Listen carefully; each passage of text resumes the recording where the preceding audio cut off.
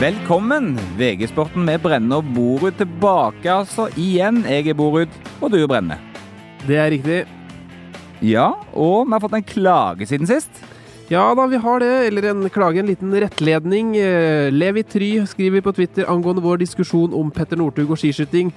Northug har både sølv og bronse fra hovedlandsrennet, så da den misforståelsen fra sist rettet opp. Hadde altså ikke vært helt ukjent med børsa hvis Northug hadde prøvd seg i skiskyting, for det har han gjort før. Tydeligvis. Vi må presentere dagens gjest, som jeg håper har litt bedre flyt i livet. Velkommen Sindre Øger, kollega på VG TV-sporten. Takker. Ja, er du klar for elitseriestart?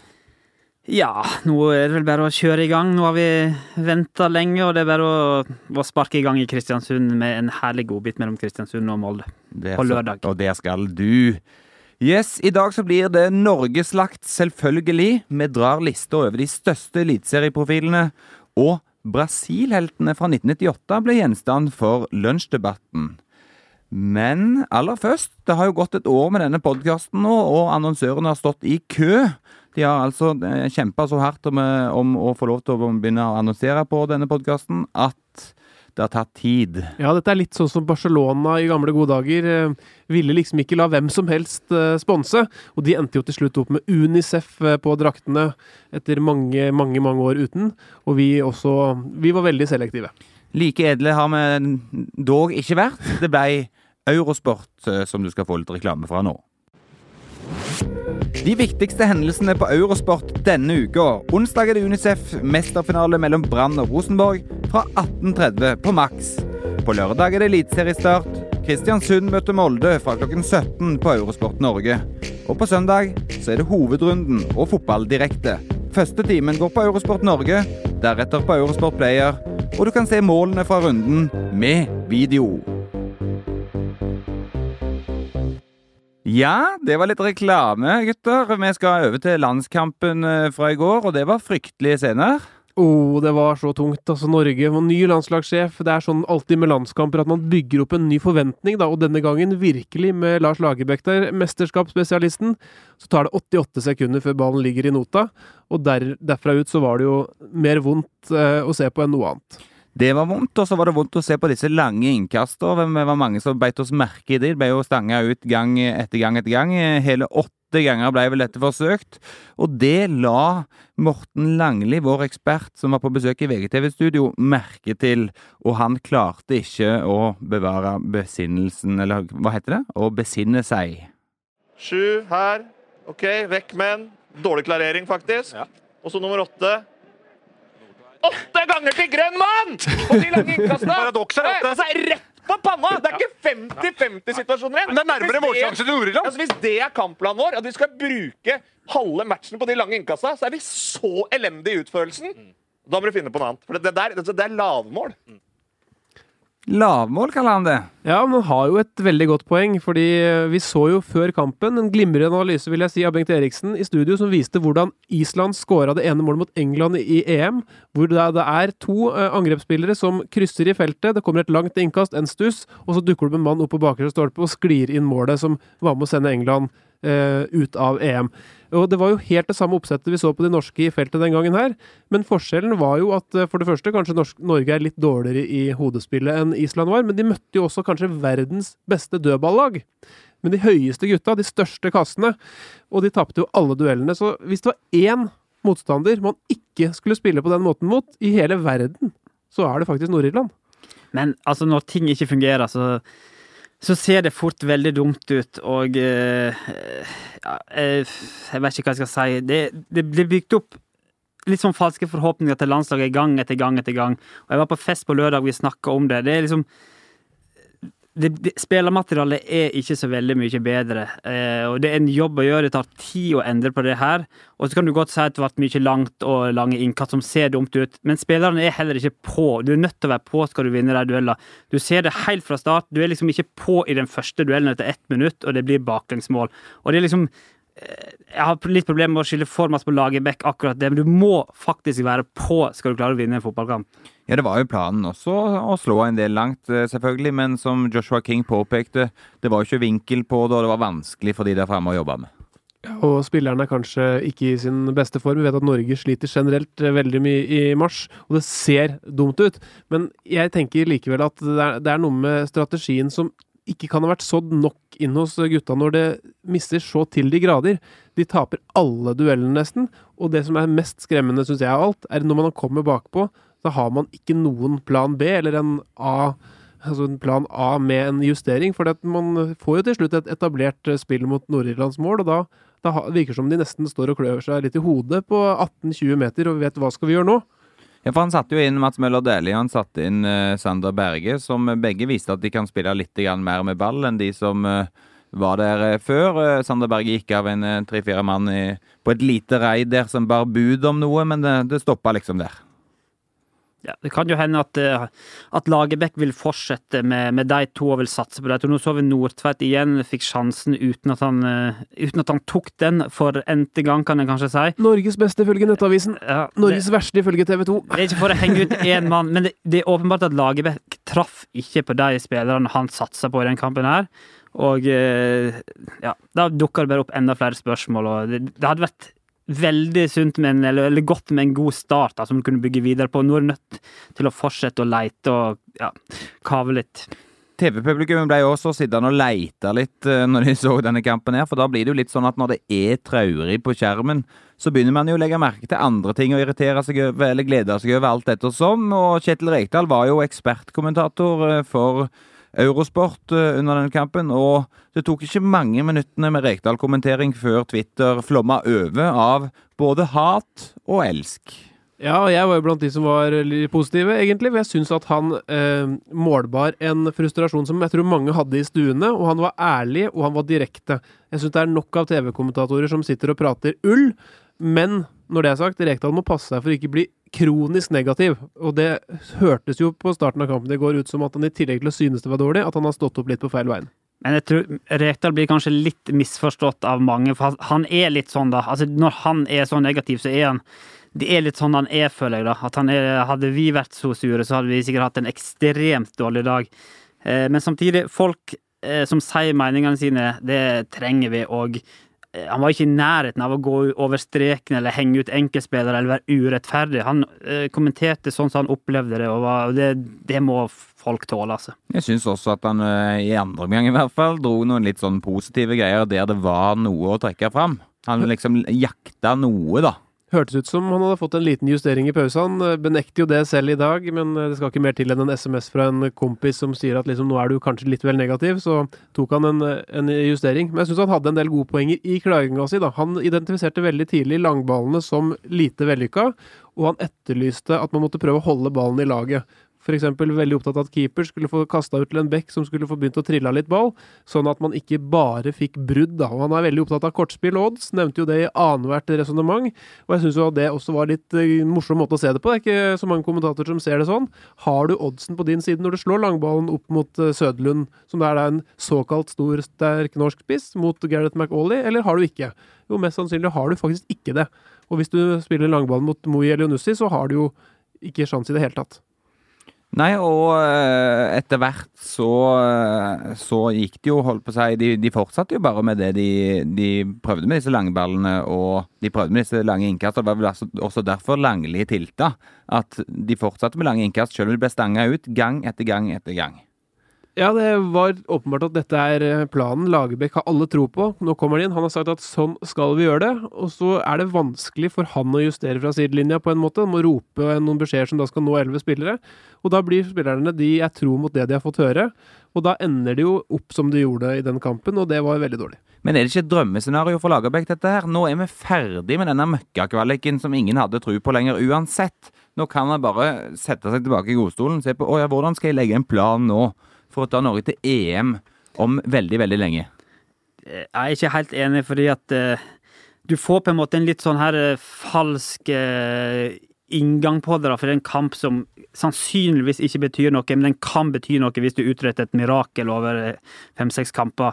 Og da blir det litt sånn, det blir litt halvhjertet. Det hadde vært mye bedre å enten vært helt ute av kvaliken, så hadde det absolutt ingenting å bety, eller at du måtte inn og liksom levere, og hadde forventninger på å levere. Nå ble det en sånn mellomting, og det ble lapskaus, hvis jeg kan kalle det.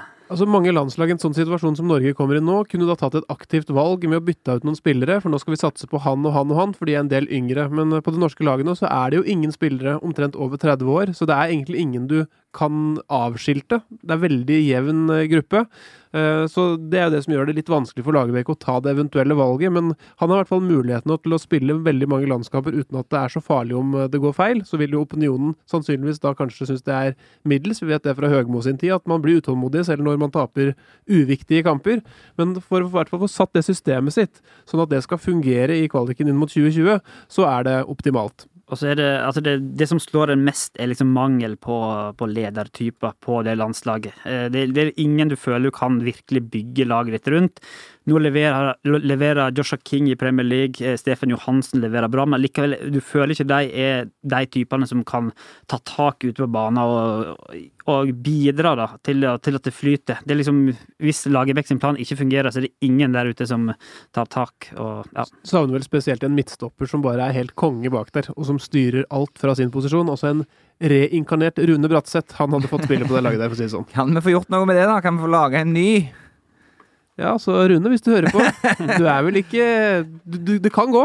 Som en kollega sa når han kom på jobb i dag, det vil ta generasjoner før det kan skje noe som helst. Men vi er vel kanskje litt holdt på å si svartmalt etter det vi så i går da. Det kan jo gå fortere enn som så. Men når det gjelder Rekdal, så har jo han uttalt i dag at han står på det han sa, og måten han sa ting på som ekspertkommentator.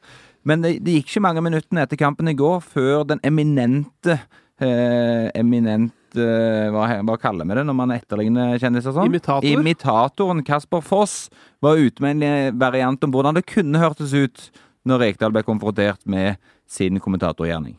Til alle de som synes jeg gjorde en jævlig dårlig jobb som ekspertkommentator, så er det ikke å beklage. Det er ikke der for å underholde folk. Da kan du alle høre på radio P1 med Olav Trøen, og han kan få et 5. divisjonslag til å høres ut som Champions League-lag, men jeg er her for å gjøre jobben min. Ja, det er to ting jeg liker med han, og det ene er at han er lik på stemmen, men det er også spesielt vendingene og måten ting blir sagt på, som er helt eksellent. Ja, jeg har ikke hørt akkurat denne her, for det var jo nydelig, og bildet med Olav Trøen her er jo nydelig, for at når du hører radio, så høres det ut som tidenes kamp av og til, og så har det kanskje vært så vidt over midtbanen. Det er av og til ganske gøy å ha på radio når du ser kampen på TV, for da er det visse kunstneriske friheter som blir tatt innimellom. Vi skal faktisk snakke om kommentatorer fortsatt, fordi at når vi begynner å diskutere Rekdal, så begynte jeg med å tenke litt på hvilke kommentatorer er det man liker, og det er jo veldig sånn subjektivt hvem folk er glad i å høre på. Har dere noen favoritter selv? Ja, vi snakket om Morten Langli innledningsvis. Jeg liker han godt, for han har engasjementet og kunnskapen. Så synes jeg de ekspertkommentatorene jeg liker å høre, det er de som tør å si meningen si. Synes Karl Petter Løken i NRK for eksempel har vært veldig lite sånn, har også fått en Twitter-konto oppkalt etter seg som kalles Boring Kalle Løken, og det er jo den motsatt enden av skalaen som Rekdal befinner seg i nå. Så engelske kommentatorer ofte er veldig selvsagte, men norske Altsaker er jo en god mann på engasjement. Han har vært i mange år. Vi så på slutten at Arne Scheie hadde gjort sitt. Ja, hvem andre er det vi liker? Men jeg synes faktisk du er litt fordomsfull mot Karl Petter Løkner. Altså, det er greit nok at kanskje han framstår litt kjedelig, men han sier faktisk ofte meningen sin, altså. Men det var bare en liten avsporing. Jeg synes det viktigste er egentlig at du har litt, for å være litt politisk korrekt, at det er litt mangfold, at folk er seg selv, da. At du ikke har bare like typer, at alle er helt like, men at folk gjør det litt på sin måte. Og så er det som du sier, det må tilføre noe, enten det er kunnskap eller humor, eller et eller annet som gjør at du får noe mer da. Jeg var jo veldig glad i Tor Eggen. Han var jo først og fremst humor, og hadde sin særegne stil, som var liksom litt annerledes enn veldig mange andre. Gjerne med små ord, og du måtte gjerne lese litt mellom linjene, men alltid med en humoristisk undertone. Jeg var også veldig glad i Tor Eggen, faktisk. Fin type med litt humor der. Og hadde jo denne faste... der er du inne! Ja, det var, og der er det skåring! Det var jo veldig deilig å høre på, da. Det skapte en viss stemning. Nei, men jeg tenkte på dette med stil. Det var vel sånn at Ernst Dahl Ersveen kommenterte fotball for TV 2, men fikk mye kjeft fordi at han var for negativ. Han var jo da hovedkommentator, men ikke ekspert, men var for negativ i stilen. Og da får du, altså folk vil gjerne ha folk som ser det positive, og som heier litt underveis, holdt det på seg. Ja, det var vel denne kvaliken til 2002-VM, hvor han var inne som hovedkommentator der, og jeg tror de lå under mot Albania hjemme. Et Albania som vi vet at var i EM 2016. Da var det ansett som et så dårlig lag at han valgte å bokstavere A-L-B-A-N-I-A. Og synes det var så sykt at Norge kom under mot dem. Og det kom kanskje litt inn i en negativ spiral. Men der synes jeg det er viktig å skille hovedkommentator, som skal på en måte flyte litt mer på engasjement, som vi for eksempel har sett Daniel Høglund gjøre i Viasat, med en mer rolig Christian Kjelling i ekspertrollen ved siden av. Så det å skape en liten balanse, tror jeg også, for at hvis du blir for negativ, så det vanskelig liksom å skape en god stemning. Du skal jo se fotball, og gjerne fra sofaen så kan vi være negative. Men blir du for positiv også, så tar du ikke produktet, eller tar ikke det seriøst, det de sier da. Og du snakker opp produktet for mye. Så gjerne en balanse gjennom med en kommentator som engasjert og positiv, og så kanskje en mer balanserende negativ og kommentatorsiden da. Og så synes jeg det er positivt de siste årene at det ikke nødvendigvis er folk som har 100 landskamper som skal få lov å mene om fotball. Jeg synes det de siste årene har kommet fram en del typer som har sett mye fotball opp igjennom og er glad i det. Langli er et eksempel. Simen Stamse Møller i TV 2 har jo spilt fotball på et litt lavere nivå. Er veldig flink, synes jeg. Du ser Petter Veland, godt eksempel i Viasat. Han tror ikke jeg har spilt noe særlig til fotball å snakke om, men den innsikten han har i for eksempel spansk fotball trumfer jo veldig en spiller som bare har 40 landskamper og dermed opplevd garderoben. Og det, for meg er det ikke det viktige hva du har gjort før, det er hva du kan når du sitter i den stolen der og da. Så synes jeg jeg vil gjerne trekke fram Alsaker og Øyvind Alsaker, som jeg synes har en veldig god pakke med både engasjement og kunnskap, og altså han gjør det litt ekstra morsomt å se på fotball, synes jeg. Det var Sindres favoritter. Det var kunne nesten blitt en egen spalte, det. Ja, flere navn for blokka. Du hadde mer å gå på. Nei, men vi skal over til det som skal skje til helga, for da begynner Eliteserien i fotball. Og det blir meget stort, i hvert fall for oss som jobber tett med dette her. Og jeg ser det at Kåre Ingebrigtsen i våre spalter kaller det Odds siste sjanse til å gjøre det helt store. Og hva legger han i det, Brenne? Han synes at Odd har et aldrende lag. Han vet at det er en del kontrakter som kan komme til å gå ut der, så han ser at Odd er litt naturstridig at de skal være hovedutfordreren til den store, sterke Rosenborg. Og han mener vel at hvis de ikke klarer det i år, så klarer de det aldri i vår tid, og kan ha et poeng i det. Men jeg tror at Ingebrigtsen, like godt som alle vet at dette handler egentlig bare om Rosenborg, de kan fort vinne den serien med 10, 15, 20 poeng, og at han har råd til å selge inn et sånt budskap før seriestart for å fyre opp litt ekstra i Skien. Ja, så det vel litt sånn mind games, og det blir vel populært kalt for stikk nå til dags, når du liksom snakker litt om motstanderen på en måte som kan tolkes litt sånn negativt, og det er jo, jeg ser jo Ingebrigtsen sier det jo med et smil, og jeg tar ikke han så veldig seriøst på budskapet egentlig, at han skal bry seg om hvor gamle de er, og det ser jeg ikke helt poenget med, for å si det sånn da. Vi skal driste oss til å komme med noen påstander eller spådommer, alt dette som hva du vil kalle det. Men Øyvind, jeg vet du har sittet og scrollet lister med spillere i Eliteserien og sett på hvem du mener er de største profilene i år. Ja, og det blir jo sagt at Eliteserien er en profilløs liga, og det er en sannhet i det, men noen navn er det. Når jeg tenker på en profil, så handler det jo selvfølgelig mye om det sportslige, det er det viktigste, men det er også noe med at du har en karisma, du har noe ved deg som gjør at folk har lyst til å se deg på TV, lyst til å gå og se deg på kamp, og det er noen av de i den norske ligaen, og nummer 1 på en sånn liste vil være helt selvskreven, men vi begynner jo selvfølgelig nederst, for dette handler om dramaturgi! For et oppspill. Oi, ja da. Nei, men jeg synes Rafik Seknini på Odd, som en unggutt som har kommet opp, han har en veldig morsom spillestil, driblete spiller, som også viser følelser i intervjuer. Når han er glad, når han er skadet, så gråter han, holdt på å si. Så han er liksom den unge, nye mannen som jeg føler at jeg kan trekke inn liksom i eliten. Gir av seg selv, altså. Ja, og han kan vi få mye glede av. Og så satte jeg på en delt fjerdeplass. 2 spillere som har vært gode i mange år, skåret mye mål. Var så vanskelig å få bare 5 her at du begynner å dele plassene, ja. Ja, da gjorde det. Interessant. I praksis er det 6 på lista da. For det er jo da Moa, som er et av de største navnene vi har hatt de siste 10 årene i norsk fotball. Ble solgt til Tyskland etter å ha skåret vel 16 mål i vårsesongen i 2010. Han er tilbake i elitserien, og han har jo en kjendisfaktor. Når han går nedover Karl Johan, så snur folk seg, tror jeg. Og litt det samme kanskje med Erik Huseklepp, som er på vei ned i sin karriere, nå har gått til Haugesund, så de to har jeg satt litt på samme hylle der. Før vi da er inne på pallen. Men kan du ta det om Moa da? Det sies jo at han er i hysterisk god form når sesongen nå nærmer seg start. Har vært skadefri en periode, har jo slitt veldig mye med skader, og spådommene går på at han skal bøtte inn mål for Vålerenga. Tror vi på det, eller tror vi på en ny skade og en ny svak sesong? Det er vanskelig å tro helt på det, men steget han har representert, det er jo et rått, litt internasjonalt snitt over det, rett og slett. Men det er en stund siden jeg har sett han helt på topp. Og så er det jo en greie at Vålerenga skal spille på kunstgras fra sommeren, og det er han en motstander av å få lett skada. Men det hadde vært gledelig hvis han slo til. Vi skal gå til pallen, og vi kjører en liten trommevirvel. Tredjeplassen. Markus Pedersen satte jeg opp der. Strømsgodset-spissen som skårer mye mål. Norges Rooney har han vel blitt kalt i yngre dager. Han har jo også dette utenomsportslige som noen gang kan være på vondt, men også på godt, i form av at han er i full fyr når han spiller fotball. Det kan bli røde kort, det kan bli hat-trick, det kan bli heftige uttalelser.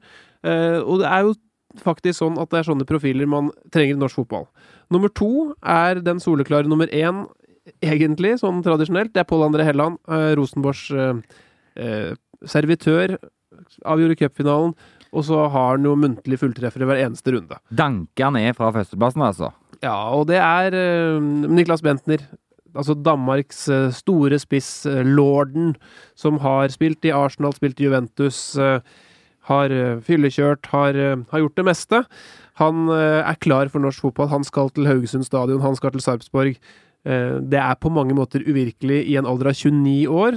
Da skulle han potensielt spilt spiss på Barcelona eller Real Madrid, sånn som karrierepila en gang så ut. Nå skal han i stedet dunke kanskje 25 mål i elitserien, og forventningene er store til en mann som også prater og leverer utenfor banen når han får lov til det. Litt sånn målestokk på hvor stor profil han er. Han er vel en av få spillere i elitserien det vil bli overskrifter av hvis han benkes. Det er veldig mange som kan settes på benken i elitserien uten at du hører noe mer om det. Men benkes han, så kommer det til å bli overskrifter også av det. Ja, han er på en måte en stor stjerne som på en måte i utgangspunktet er for god for norsk fotball, skulle man tro.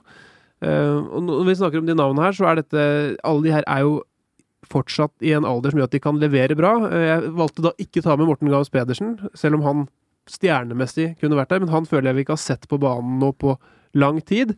Litt det samme med Daniel Bråten, Bjørn Helge Riise, spillere som har vært bedre før, men som har store navn. Men det blir sagt om Gamsten at han virkelig er på gang, og at han er som en ny spiller for Tromsø. Så jeg har faktisk ganske store forventninger til Gamsten i år, og han er en som kan levere målpoeng og skape sjanser, så han kan faktisk være en fantasy-mann og en billig investering. Meget fin overgang for hjelp, altså for Sindre, overgangen til fantasy, for det er jo sånn at rundt 30 000 har meldt på lag nå i det nye managerspillet som er lansert av Eurosport, VG og Norsk Toppfotball, der du kan gå inn og ta ut ditt lag og være med og spille, og der vet vi jo fra vi som kjenner Brenne at han er en ivrig fantasyspiller i Premier League. Nå får han sjansen i Norsk Toppfotball, og det går jo trolig like dårlig der, men han kan i hvert fall få lov til å komme med et par av sine tips, kanskje? Ja, nummer 291 i verden i 2008-2009-sesongen skal svare på det. Oi, gamle meritter, gamle ja da. på dato.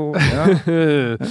Nei, tips og tips. Jeg har jo sett litt på dette her. Jeg tror Sarpsborg et lag man bør ha fylt opp med spillere på fra start. De har et ganske greit åpningsprogram. De slapp inn veldig lite mål i fjor. Jeg tror det var 13 kamper eller sånn. De hadde clean sheets.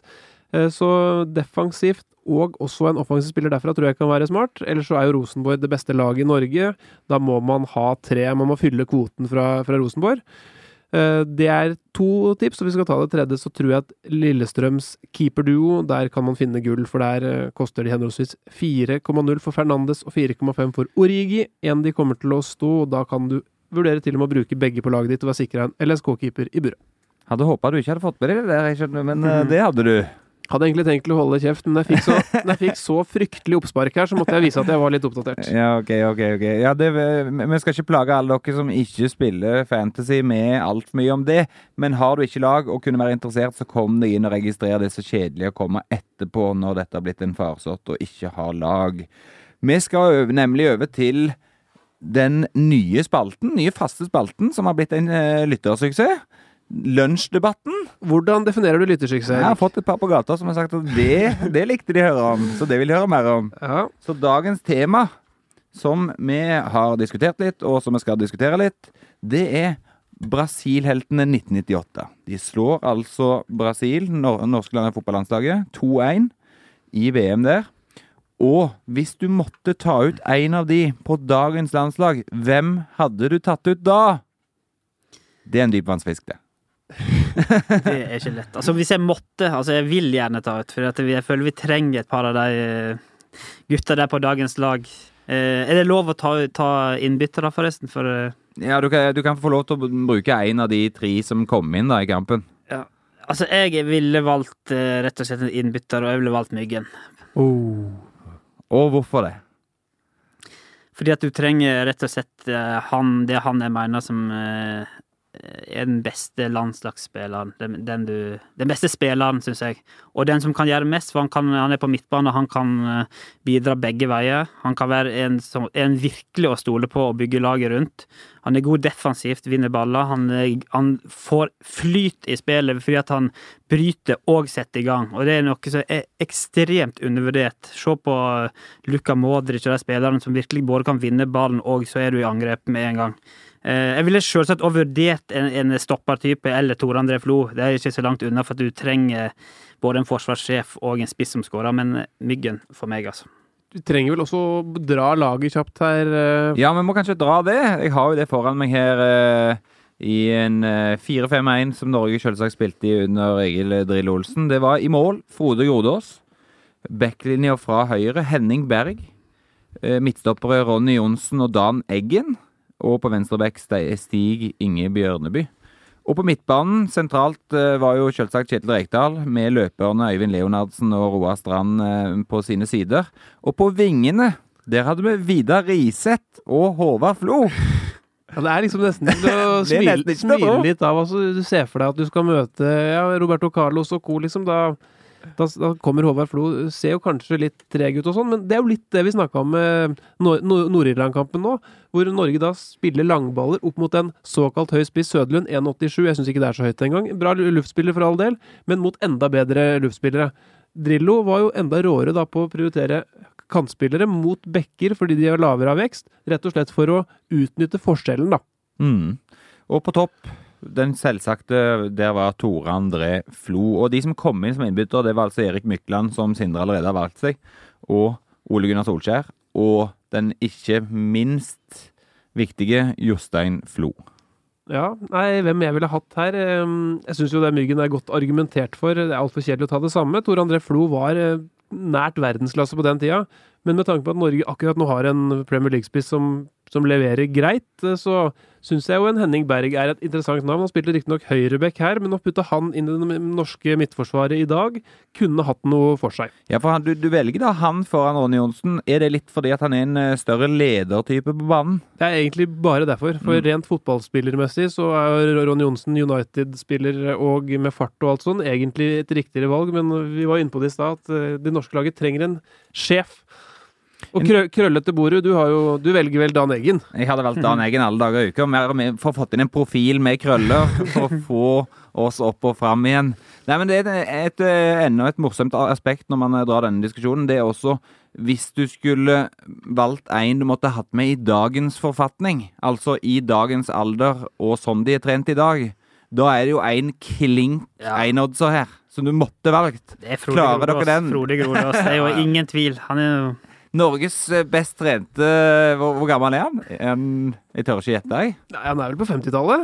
Ja, fryktelig kropp med så i Mesternes Mester. Ja, han har jo alltid vært en jævel på pumpejern, og har jo fortsatt toppidrettskropp, og på fotballtreningene til landslaget så er han blant de ivrigste fortsatt. Han er jo keepertrener der, så det er litt synd for Jarstein som er en bra keeper, men Grodås i buret er vel en banker. Der fikk du den, Grodås. Ja, og en liten fun fact før vi setter punktum i dag. Er det noen som vet hva brødrene til Frode Grodås heter? Jo, nei. De heter henholdsvis Gunnar Robin og Robin Gunnar. Nydelig, nydelig. Takk for at du hørte på. Husk å abonnere i iTunes.